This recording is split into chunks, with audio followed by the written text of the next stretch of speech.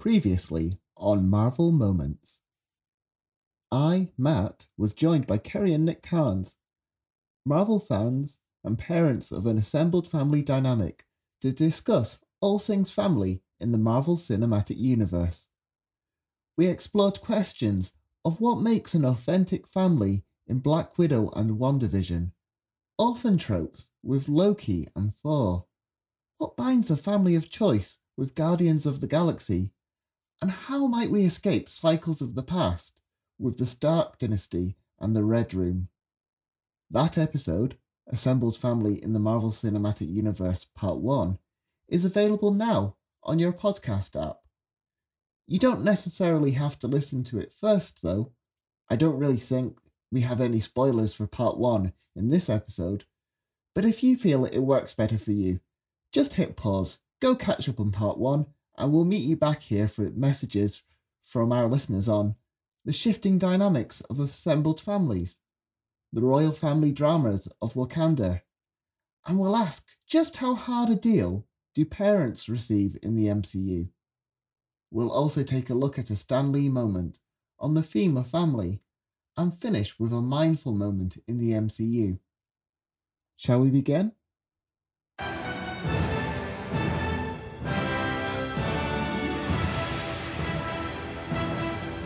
Avengers!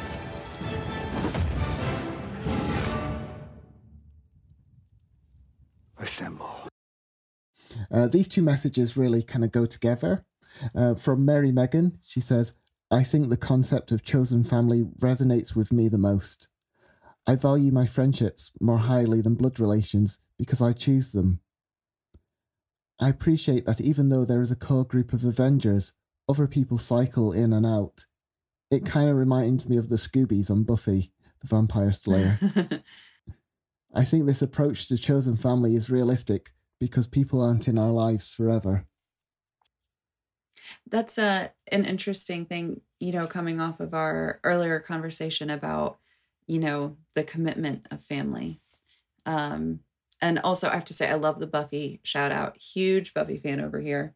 And it's true. They have their core group and they do have a few that cycle out, but I mean, really in my mind, what takes certain characters and makes them a part of the Scooby gang as different characters come in is that commitment, is saying like, no, I'm going to be there forever. And of course, family is not something where you have to be constantly physically present. It is something where, we often have our family as a launching pad, right? We need our family so that we have the emotional, physical, financial, whatever support so that we can, pursue whatever we want to pursue in our lives, and then come back later. But I think you do need that emotional commitment for something to be family in my mind. I think that makes sense. And I mean, the comment from the reader definitely resonated with me. And I think it's probably really important to keep in mind that many people can't stay with their biological families. Like many people don't have that option. We see this all over the MCU. And so for those people, family is always going to be a found family. It's always going to be a chosen family. And so that was my first thought was actually less about the MCU and just about the world we live in, where so many people don't get, for whatever reason, don't have the option to stay with their biological family forever. And they, have to build their own, they have to assemble their own. Yeah. And the thought that kind of occurs to me is that the family is never, ever just kind of one thing, especially if you're talking about family. You're dealing with different individuals who are, especially as they grow older, are at the center of many different webs of relationships. And so the connections they might have are different. Like some people were in, if people forgive me talking about Buffy and the Scooby Gang for a while, some people had the direct relationship to Buffy, others they were there because of Willow or Xander. And I think the same is true in the Avengers. You have the little cohorts that are more strongly attached to Steve, or you have the Hawkeye and Black Widow connection, and Hawkeye had a strong connection with Wanda. And so you have these different kind of relationships and different circles that cycle in and out. I think that was what made the final scene of Endgame, or the final battle in Endgame, so special, or even the last part of the final battle, where we see all the Avengers, in the broadest possible sense, all coming together. And we do see these little units. You have Tony and Pepper fighting side by side. And you do get to kind of quickly revisit all these little families within the family. Yeah. Yeah. Which is not dissimilar to a traditional family either. Sure. Right? You have your aunts and uncles, and you have, whoever married your aunts and uncles, which I would still consider my aunts and uncles. But, some people don't. Some people consider that, my aunt's husband, or... Yeah. Or it's like within my larger family, like me and Corey are still something, we have a bigger family. You guys are essentially brothers. Yeah. And then you have your other family members who are maybe like, he has his cousin, and his cousin has an older sister who Nick does not consider a sibling so much. Right. No, we're just not as close. Yeah. But the two of them have their kind of unit. Yeah. And then, like, I have Jack and Max, That's my right. little brothers, That's and right. we're close in this way. And And I if have you were Nathan. ever battling, I'm sure they would all come with whatever weapons they could find to help you. I would hope In a so. traditional family, right? That's what we're supposed to do. No, I mean, you're kind of joking, but you're kind of not. And I think that's what, to me, that's always been one of the things that I've thought is really important about family is, when someone's in danger, when someone's being harmed or under threat, you kind of drop what you're doing and you go to their aid. And I think that's a useful way of thinking about what the boundaries of family are. And so, Yeah. when Steve's all alone, when Tony's all alone, or when the big three are fighting Thanos, everyone drops what they're doing and they're coming, even if they're not directly connected. The family kind of comes to their aid, and that's what makes family different from just friends who we might not expect to sacrifice. to sacrifice, to put their lives on hold to come help us fight our battles. Yeah, absolutely. Look at us learning about family from the MCU. Yeah. Kind of, it's one big family reunion. I've gotten a message on a similar theme about Agents of S.H.I.E.L.D. And it's from Sean, who also wrote to us about Agents of S.H.I.E.L.D. last episode. It is her thing. And she says, when in the third to last episode of Agents of S.H.I.E.L.D., Daisy is sharing her sadness and worry with Mac about the team she has called family for many years going their separate ways. Mac reassures her that they will stay in touch, and she laments, it won't be the same. He replies in that beautiful calm way he has, no it won't, but that's okay. That struck a true chord with me when I first watched that episode, like they were talking directly to me. The end of my favourite TV show was nigh, and I was trying to come to terms with losing something that had been a big part of my life for over 7 years. You could say that those characters had become a form of found family for me. Familiar figures to return to and engage with when I needed them, teach me life lessons along the way. But Mac's response to Daisy's struggle applied to me too. Things change, time moves on, and we can miss what we had, but change is inevitable, and everything must evolve. The Agents of S.H.I.E.L.D. family served a purpose for both Daisy and me during our 20s, but as we grow, what we need from a family changes, and that's okay. You guys are my family. I don't know who I am without you guys. No, Daisy. No, it's... You know exactly who you are. It won't be the same. It won't. Well, that's okay. Well, that's a really insightful message, Yeah, what a beautiful thought. Yeah. And I think it's really interesting. We all I think we all have these experiences when our TV shows end, or books end, or whatever it is. And we've developed these really deep emotional connections with these characters that we've learned so much from. And it's kind of funny how I hear in this message, I think we all kind of try to downplay it a little bit. Like we think it's silly. But, you know, I don't think it really truly is, because we are learning through these characters. We're learning about ourselves and we're growing through these characters. And it, you know, comes back to the purpose of this podcast, right? You know, we are reflecting on the larger meaning of these shows and movies. And it's just really something. It strongly resonates with me because I think I've always been an both and kind of person when it comes to kind of birth family and found family. Both are important to me in different ways. And I think going back to being a teenager, my youth group kind of were my found family, and we were really tight through our late teens and early 20s, and then with different groups as I was growing up. And those were family. And I guess they still are, but the relationships are different, and it's okay that we don't see each other at all. It'd be pretty impossible that these people who now live all over the world would ever be in the one place at the one time. Like Shan says, that's okay. That's right. And I'm sure you all wouldn't have been able to pursue the things that you pursued, you know, or are pursuing now in life if you hadn't have had those meaningful relationships before. Yeah, and that's one of the things families do. They provide a foundation to build on. It's not always guaranteed that it's going to be a good one, but you'd hope kind of with found families, there's more of a chance that it will be.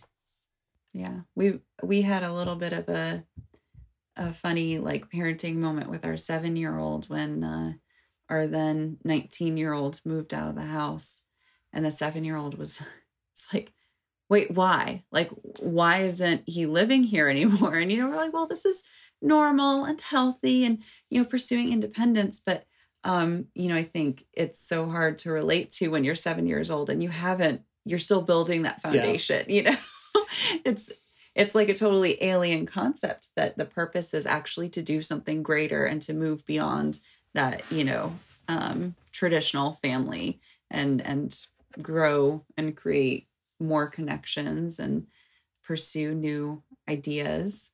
The things you learn when you talk with kids, you know. Definitely. A message from Michael. I quite like how family is explored in Black Panther. We see how much of a strong bond T'Challa has with his mother, Shuri, and the relationship he had with his father. So kind of that's with his mother, with Shuri, and with his father, T'Chaka. His relationship with his father was perhaps the strongest of all. And I feel like it's partly because of this, T'Challa is a good person with the potential to be a great king. What's really interesting about this is that it's vastly contrasted with Killmonger. He doesn't seem to have a mother around. His father was killed, and for years he could never return to the place where his other family is. Which is why I feel it's not surprising that when he claims the throne, he is a terrible and corrupt king. That's interesting. I think there are a lot of different, you know, directions you can go with that as far as trauma, or, you know, also kind of when you were saying the kind of training that goes into being a ruler, you know, I think that's kind of an interesting concept as well as an American, especially, you know. Yeah. Just like this kind of monarchy idea of like training somebody to rule, and if that imbues them with some kind of I guess they're better equipped to make moral decisions or responsible decisions. Yeah, I definitely think the movie is setting us up to share this sense of, from the comment, that, you know, a lot of what drives Killmonger is avenging these past traumas, and he isn't able to just, because he doesn't have that opportunity to love and to be loved, that he does come to the world from a place of a lot more, you know, I don't know what we want to call it, aggression, anger. Yeah.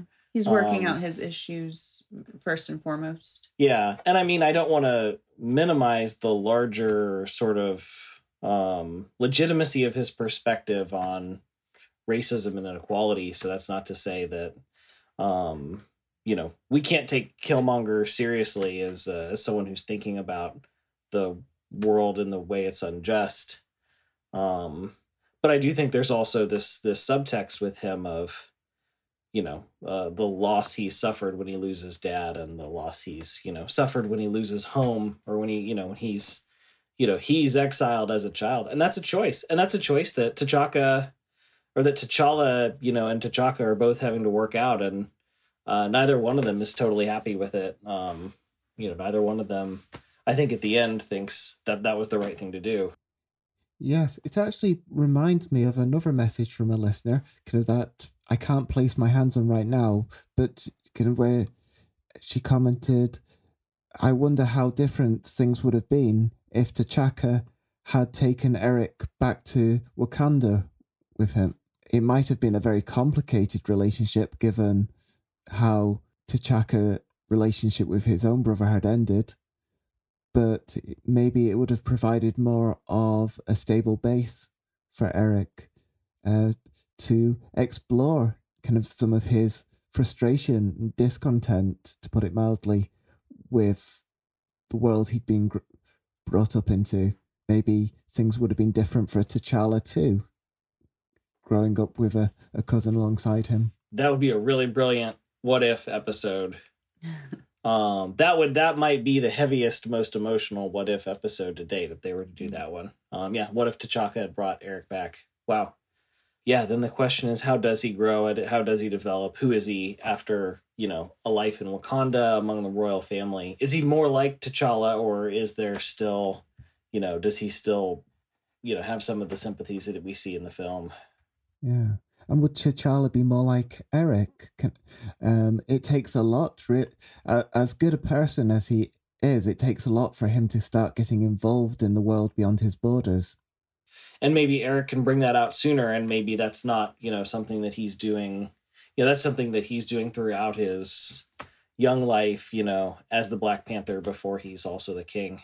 Yeah. I think we saw something of that in What If, some of the potential once T'Challa went beyond his borders, beyond the borders of Earth, to see a much wider universe. He was a young man, a young person making a real difference, to the point of the whole MCU looked vastly different just because he had a quiet word with Thanos. That's a really good... I hadn't thought about that contrast between his canonical self and his self in that What If episode. Is he's very engaged. Yeah, that's right. He's leading the charge to make the galaxy better. Yeah.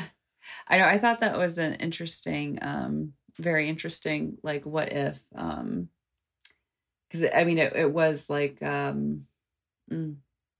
like magical, so many things changed because of that. And it I don't know.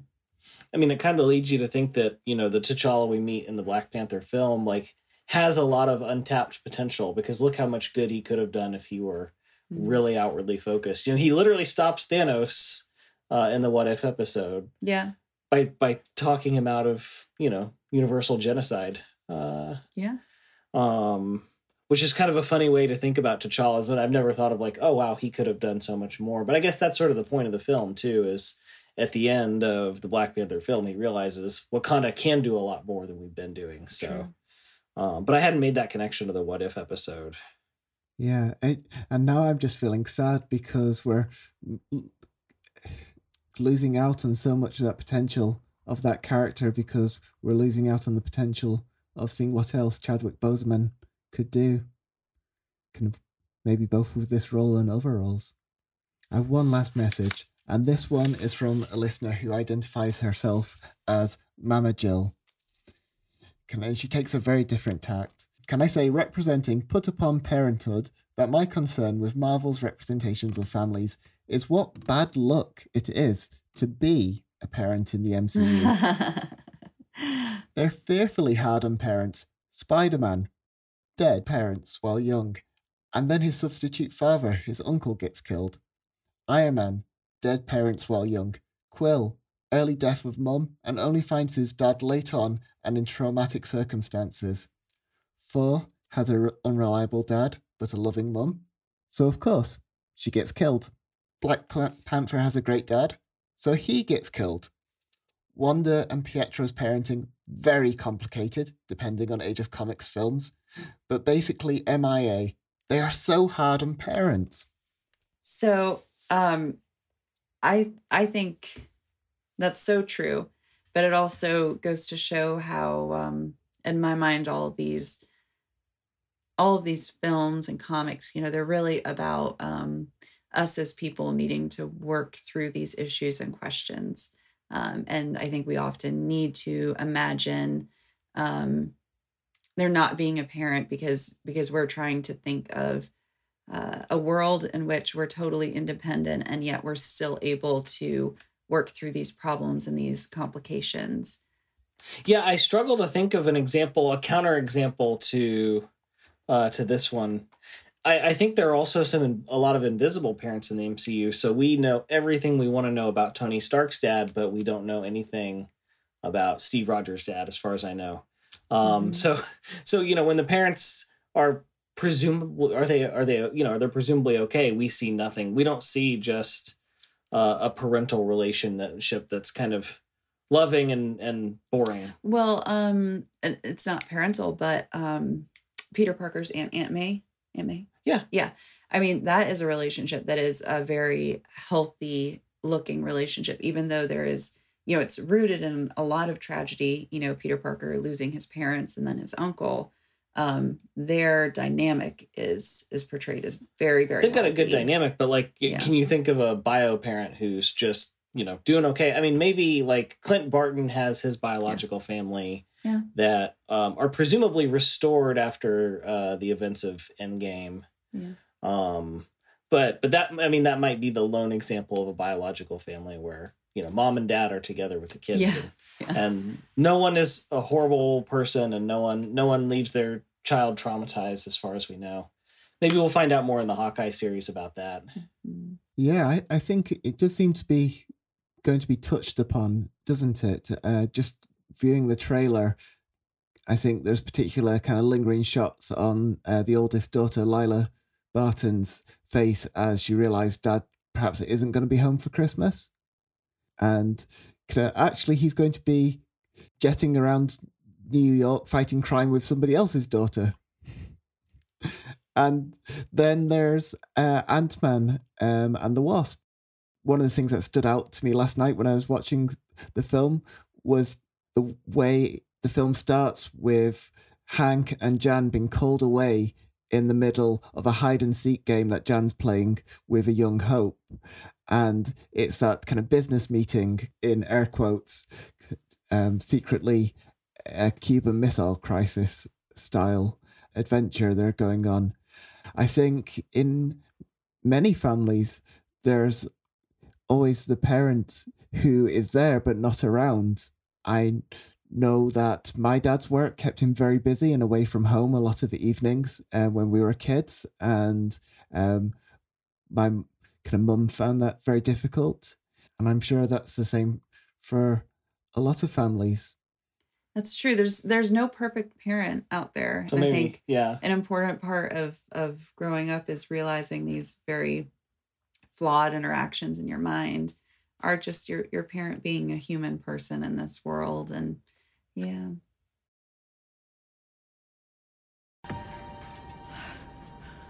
Mom?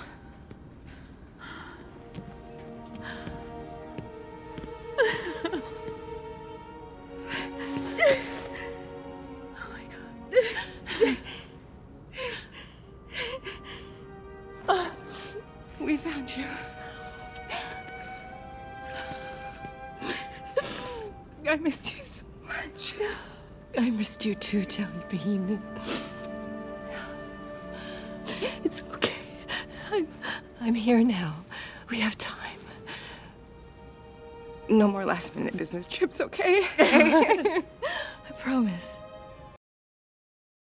Yeah, and I think Ant-Man and the Wasp also make the case for you make things work, however things have to be, because what Cassie has in terms of a parenting team is highly unusual in some regards, and not so much in that she has step-parents, but just that her dad was in prison for a lot of her childhood.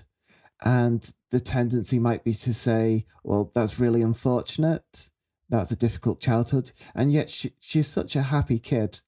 And kind of she clearly loves both her dads and her mum. And I think, going back to what I was saying earlier about just the relationships between Scott and Maggie and Jim, they get on and they support each other and they're in each other's corner. So I think there's a case there for saying, whatever your family dynamic, kind of whatever the realities you have to deal with, is maybe about how you kind of approach it, how you handle it. Yeah, maybe that can make a lot of difference. Yeah, I think that's absolutely true. And I can't think of a sort of, quote unquote, better family in the MCU than, the constellation that you described. So yeah, maybe that's the grand lesson about family in the MCU is. Yeah, I'm sure it just gets more interesting because there's Uncle Luis as Dad's wacky housemate. And then there's going to be Uncle Bill and strange cousin Ghost. Right. As well. So the constellation keeps growing. That's right. Takes a village. It really does. Yeah. Stay with us as we move into the next part of our show where we discuss a Stan Lee moment. Each episode, we pick one cameo in a Marvel movie or show featuring that silver-haired mastermind behind the Silver Age of comics, Stan Lee, that resonates with our broader theme. Today's Stan Lee moment comes not from the Marvel Cinematic Universe, but actually from the Disney animated feature Big Hero 6. Now, Kerry, Nick, how much do you know about Big Hero 6? Well, we have kids, so we've seen that movie a number of times, I would say. That's right. And I really appreciated the Stan Lee cameo at the end, which if I remember correctly, is is a credits scene or a mid-credits scene. And so, and I remember being aware at the time that we were watching it that it was a Marvel property in some sense, and seeing all these wonderful similarities between the characters in that film and sort of iconic Marvel characters. But then to have Stan Lee, stroll in that scene was really special. And really, connected. I love this choice for this podcast because it does feel like, this very much belongs in the larger collection of Marvel cinema because we have that one relative who's a part of that world as well.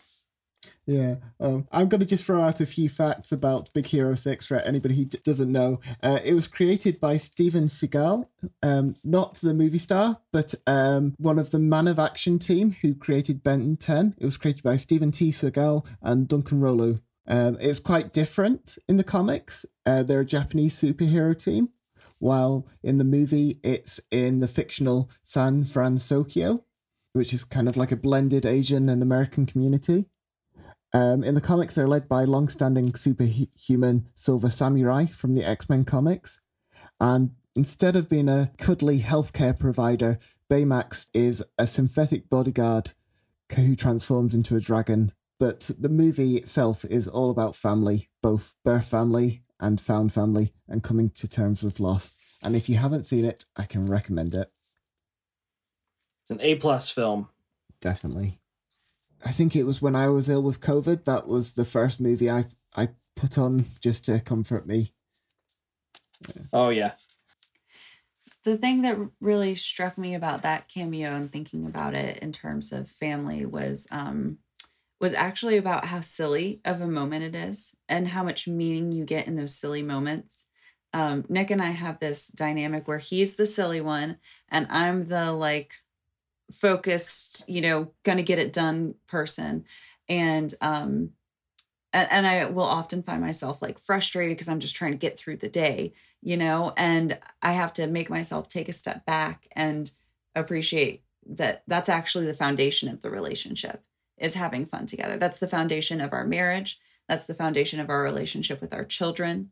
And so I was just kind of really struck, probably because of my own baggage, about how it wasn't just that he found that his father was, a part of this life path that he was on, but also that they were able to bond through laughter over it as well. Mm-hmm.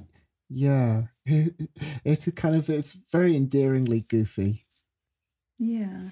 That's right. But serious at the same time. I mean, he's, So we get this character. And I always forget his name, but he reminds me of Shaggy from Scooby-Doo, which I don't know if that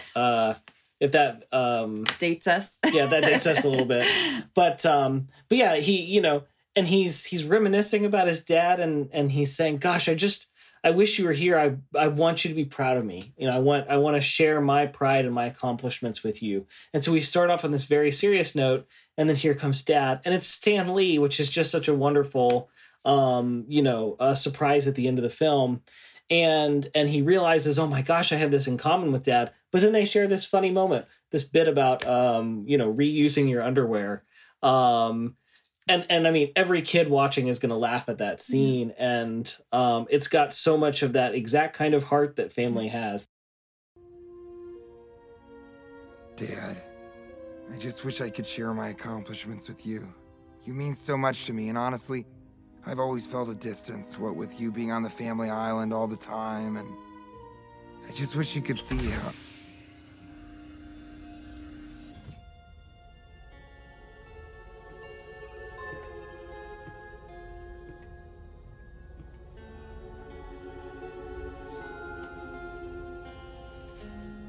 Fred.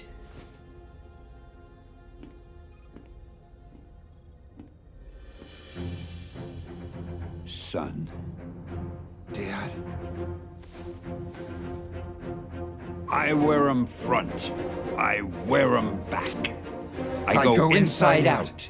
Then I go front and back. Dad! We have a lot to talk about.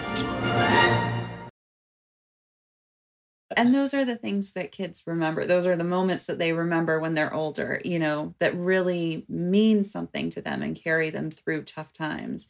So it's always the times when you laugh. It doesn't matter if I get the dishes in the dishwasher so much. Well, I mean, you still need to do that. Eventually, but to stick up for the serious side of our family, like we do need to get dishes washed and laundry folded and that sort of thing. But yeah, but you also need this big dose of that kind of fun and that kind of humor. So yeah, that was such a special Stan Lee moment. I'm really glad that you chose it for this episode. Yeah, it's just so endearing. I think it means a lot to the fans. It means a lot to me that he's just so willing, or he was so willing to cameo in so many different things. So sometimes I got the sense that he was like Grandad, kind of photobombing at every opportunity. But yeah, it was nice to kind of, I suppose, establish that family connection between Big Hero 6 and the rest of the Marvel studios. That's right. It really does say, like, this is a part of that same family, and so because here's this, patriarch of the family showing up, and so you realize, okay, we're related. You can watch Big Hero 6, and that is a relative of, the Sony Spider-Man movies and the MCU films, and it's so neat. Yeah, I mean, you're right, because he's in all of them, isn't he? Kind of going back to the Incredible Hulk TV show. Yeah, I don't know if you guys have watched Teen Titans Go to the Movies. No, but that's very obviously a DC one with Robin and Cyborg and Starfire. But Stan Lee cameos in that, and he's just like, I just love cameos. Here I am. I think that's his literal line. Oh, man. And now, from the delightfully absurd to the reflectively sublime, join us for a bit of an experiment as we take a mindful moment in the MCU. So, because we're recording this before I've actually released the first one, I'll say that in that first episode, we also did this same kind of mindfulness practice, this same kind of contemplative practice that's called Florilegia, which comes from an ancient monastic practice where the monks, who are renowned for copying down ancient texts, both scriptural and kind of secular, and they would carry like a little notebook in their pocket, which they would write down words that sparkle to them. And in a sense, that's what we're doing here. We're going to take a quote, a phrase from the Marvel Cinematic Universe that sparkled for us, that really connected with us on the theme of family. We'll share a little bit about why we chose it, and then we will kind of try something a bit different with them. So who would like to go first? I could go first. My quote was from Loki. It says, "O mighty Thanos, I, Loki, Prince of Asgard, Odinson, the rightful king of Jotunheim, God of mischief, do hereby pledge to you my undying fidelity."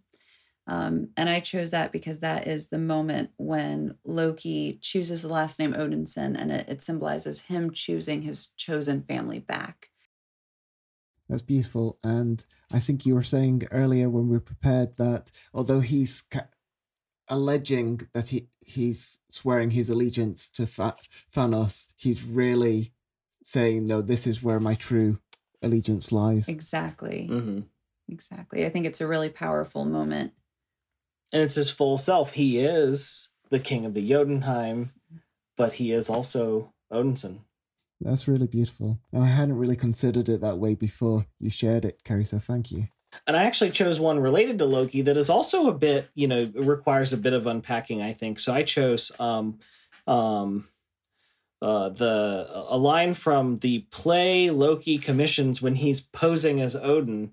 And it's a line spoken by the Odin in the play. And he says, after Loki's death in the play, "On that day, I did not see in you Asgard's savior. No, you were merely a little blue baby icicle that melted this old fool's heart." And I think that's a really, at first, it's a line that's sort of corny, and it sort of illustrates, okay, this play is a little overstated. But then when you realize it's Loki there and who's commissioned the play, who's written the play, I think it takes on a whole new meaning, because it's you're seeing in Loki's innermost desires. He wants Odin to love him in that way. He wants Odin to see him, as sort of he doesn't want to be second in Odin's mind. He's expressing what he wishes his dad would say to him. It's beautiful. And yeah, he's an adopted child, and to be seen for who he is, which is not, of Odin. I guess what's the race? It's not an Asgardian. That he is the blue icicle, but he's loved for it. Yeah. Yep. And so I just think that tells you so much about family and about, the experience of being adopted or being an outsider in a family in that way, because you're seeing what he really wants. He wishes just dad would say, "You melted my heart." And it's really like Tony at the beginning of Civil War, kind of where he's reframing reality using Barth. This is just the Asgardian version of that. Yeah, that's right. Oh, wow. Right. Matt, that's such a big insight. Yeah, that's really beautiful. And it kind of makes me think, well, what do the people around me want to hear? What do they need to hear? What can I offer them that's real and meaningful? Yeah, we probably all need to ask ourselves that more of the time. Yeah, that's right. What do they wish we would say? Yeah. What did you choose, Matt? So I chose, it's almost two lines really, because it's the same sentiment said by two different characters in the first Ant-Man movie.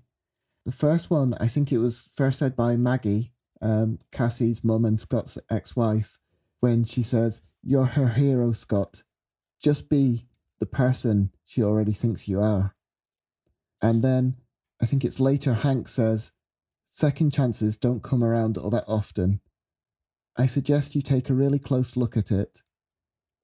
This is your chance to earn that look in your daughter's eyes, to become the hero that she already thinks you are." It's just this idea that Cassie thinks the world of Scott. She doesn't care that he's been in prison. She doesn't care he's been gone. She just cares that he's there. He's her hero. In the second film, she wants to fight crime alongside him. And as much as it is unhealthy to have children to meet some kind of need in yourself, there is that sense in which the younger generation and the way that they see you reframes who you are and who you could be. I'm not somebody who has daughters or sons of my own, but I have a small army of nephews and nieces. And I was at my brother's wedding last week, and he has inherited a step family. through that wedding. He's married into a step family, and so I have step nieces and even great nieces now. And I ended up being an honorary flower girl because my oldest great niece wanted to stand next to me rather than next to the bridesmaid. So I had to kind of figure out how to be the person who helped her to throw the petals at the exact moment. No pressure. And just the way she looked up to me, the way my nephews and other nieces look up to me, it just really challenges me to be the best me that I can be. Each of these kind of reflects a beautiful moment in the MCU. I wonder if we could try something a bit different now. If we each read our quotes in turn, perhaps we might see if juxtaposed, placed together, they take on any new meanings. O mighty Thanos, I, Loki, Prince of Asgard, Odinson, rightful King of Jotunheim, God of mischief, do hereby pledge to you my undying fidelity. On that day, I did not yet see in you Asgard's savior. No, you were merely a little blue baby icicle that melted this old fool's heart. You're her hero, Scott. Just be the person she already thinks you are. This is your chance to earn that look in your daughter's eyes, to become the hero that she already thinks you are. That's interesting. I hear in that with both Nick and mine the idea of a pledge, I guess, a pledge to your family, and then that turning into the need with yours, Matt, the idea that we commit ourselves to our families and we come through for them, we deliver to them, we're obligated to them. Yeah. And the idea that that's kind of what defines family, really. I think that's right. With the melting heart sort of in the middle. Yeah. Bridging the two. The pledge and they melt our hearts, and that's right. They in turn need us. And for me, there was that sense of... I'm trying to find the right word for this. It's not quite expectation. It may be more perspective. Each one's about how they see the other person and what they could be. Seeing a little blue icicle, kind of possibility of being the savior, and which is what Loki tried to do. He tried to, in that final moment, try to be the savior, and although perhaps it didn't achieve anything as grandiose as saving a whole people, he perhaps saved for. Yeah, I think that's right. I think both of your quotes are very much like forward-looking or aspirational. You know, it's an ask. Loki is asking his dad to come through for him. You know, there's the ask of Ant-Man to be the man he needs to be. And my quote about Loki is actually about the fulfillment of him actually coming through for his family. So it kind of comes full circle in a way. Yeah, I think they're all about knowing ourselves in relations to others. You know, trying to figure out who we are. Knowing what others need from us. Yeah. I think that's what family is ultimately figuring out who you are by, you know, figuring out how you relate to these other people you care about. Yeah. And I think for me, the challenge in there is to see other people, especially those you're closely related to, in an expansive way, in not too confining way. I think one of the dangers of knowing people really well is, well, the axiom is familiarity breeds contempt. And we can think we know our family members, kind of we know all about who they are and what they can be. And yet, like my experience with my sister earlier, kind of sometimes you don't even know kind of what they're going through at that moment.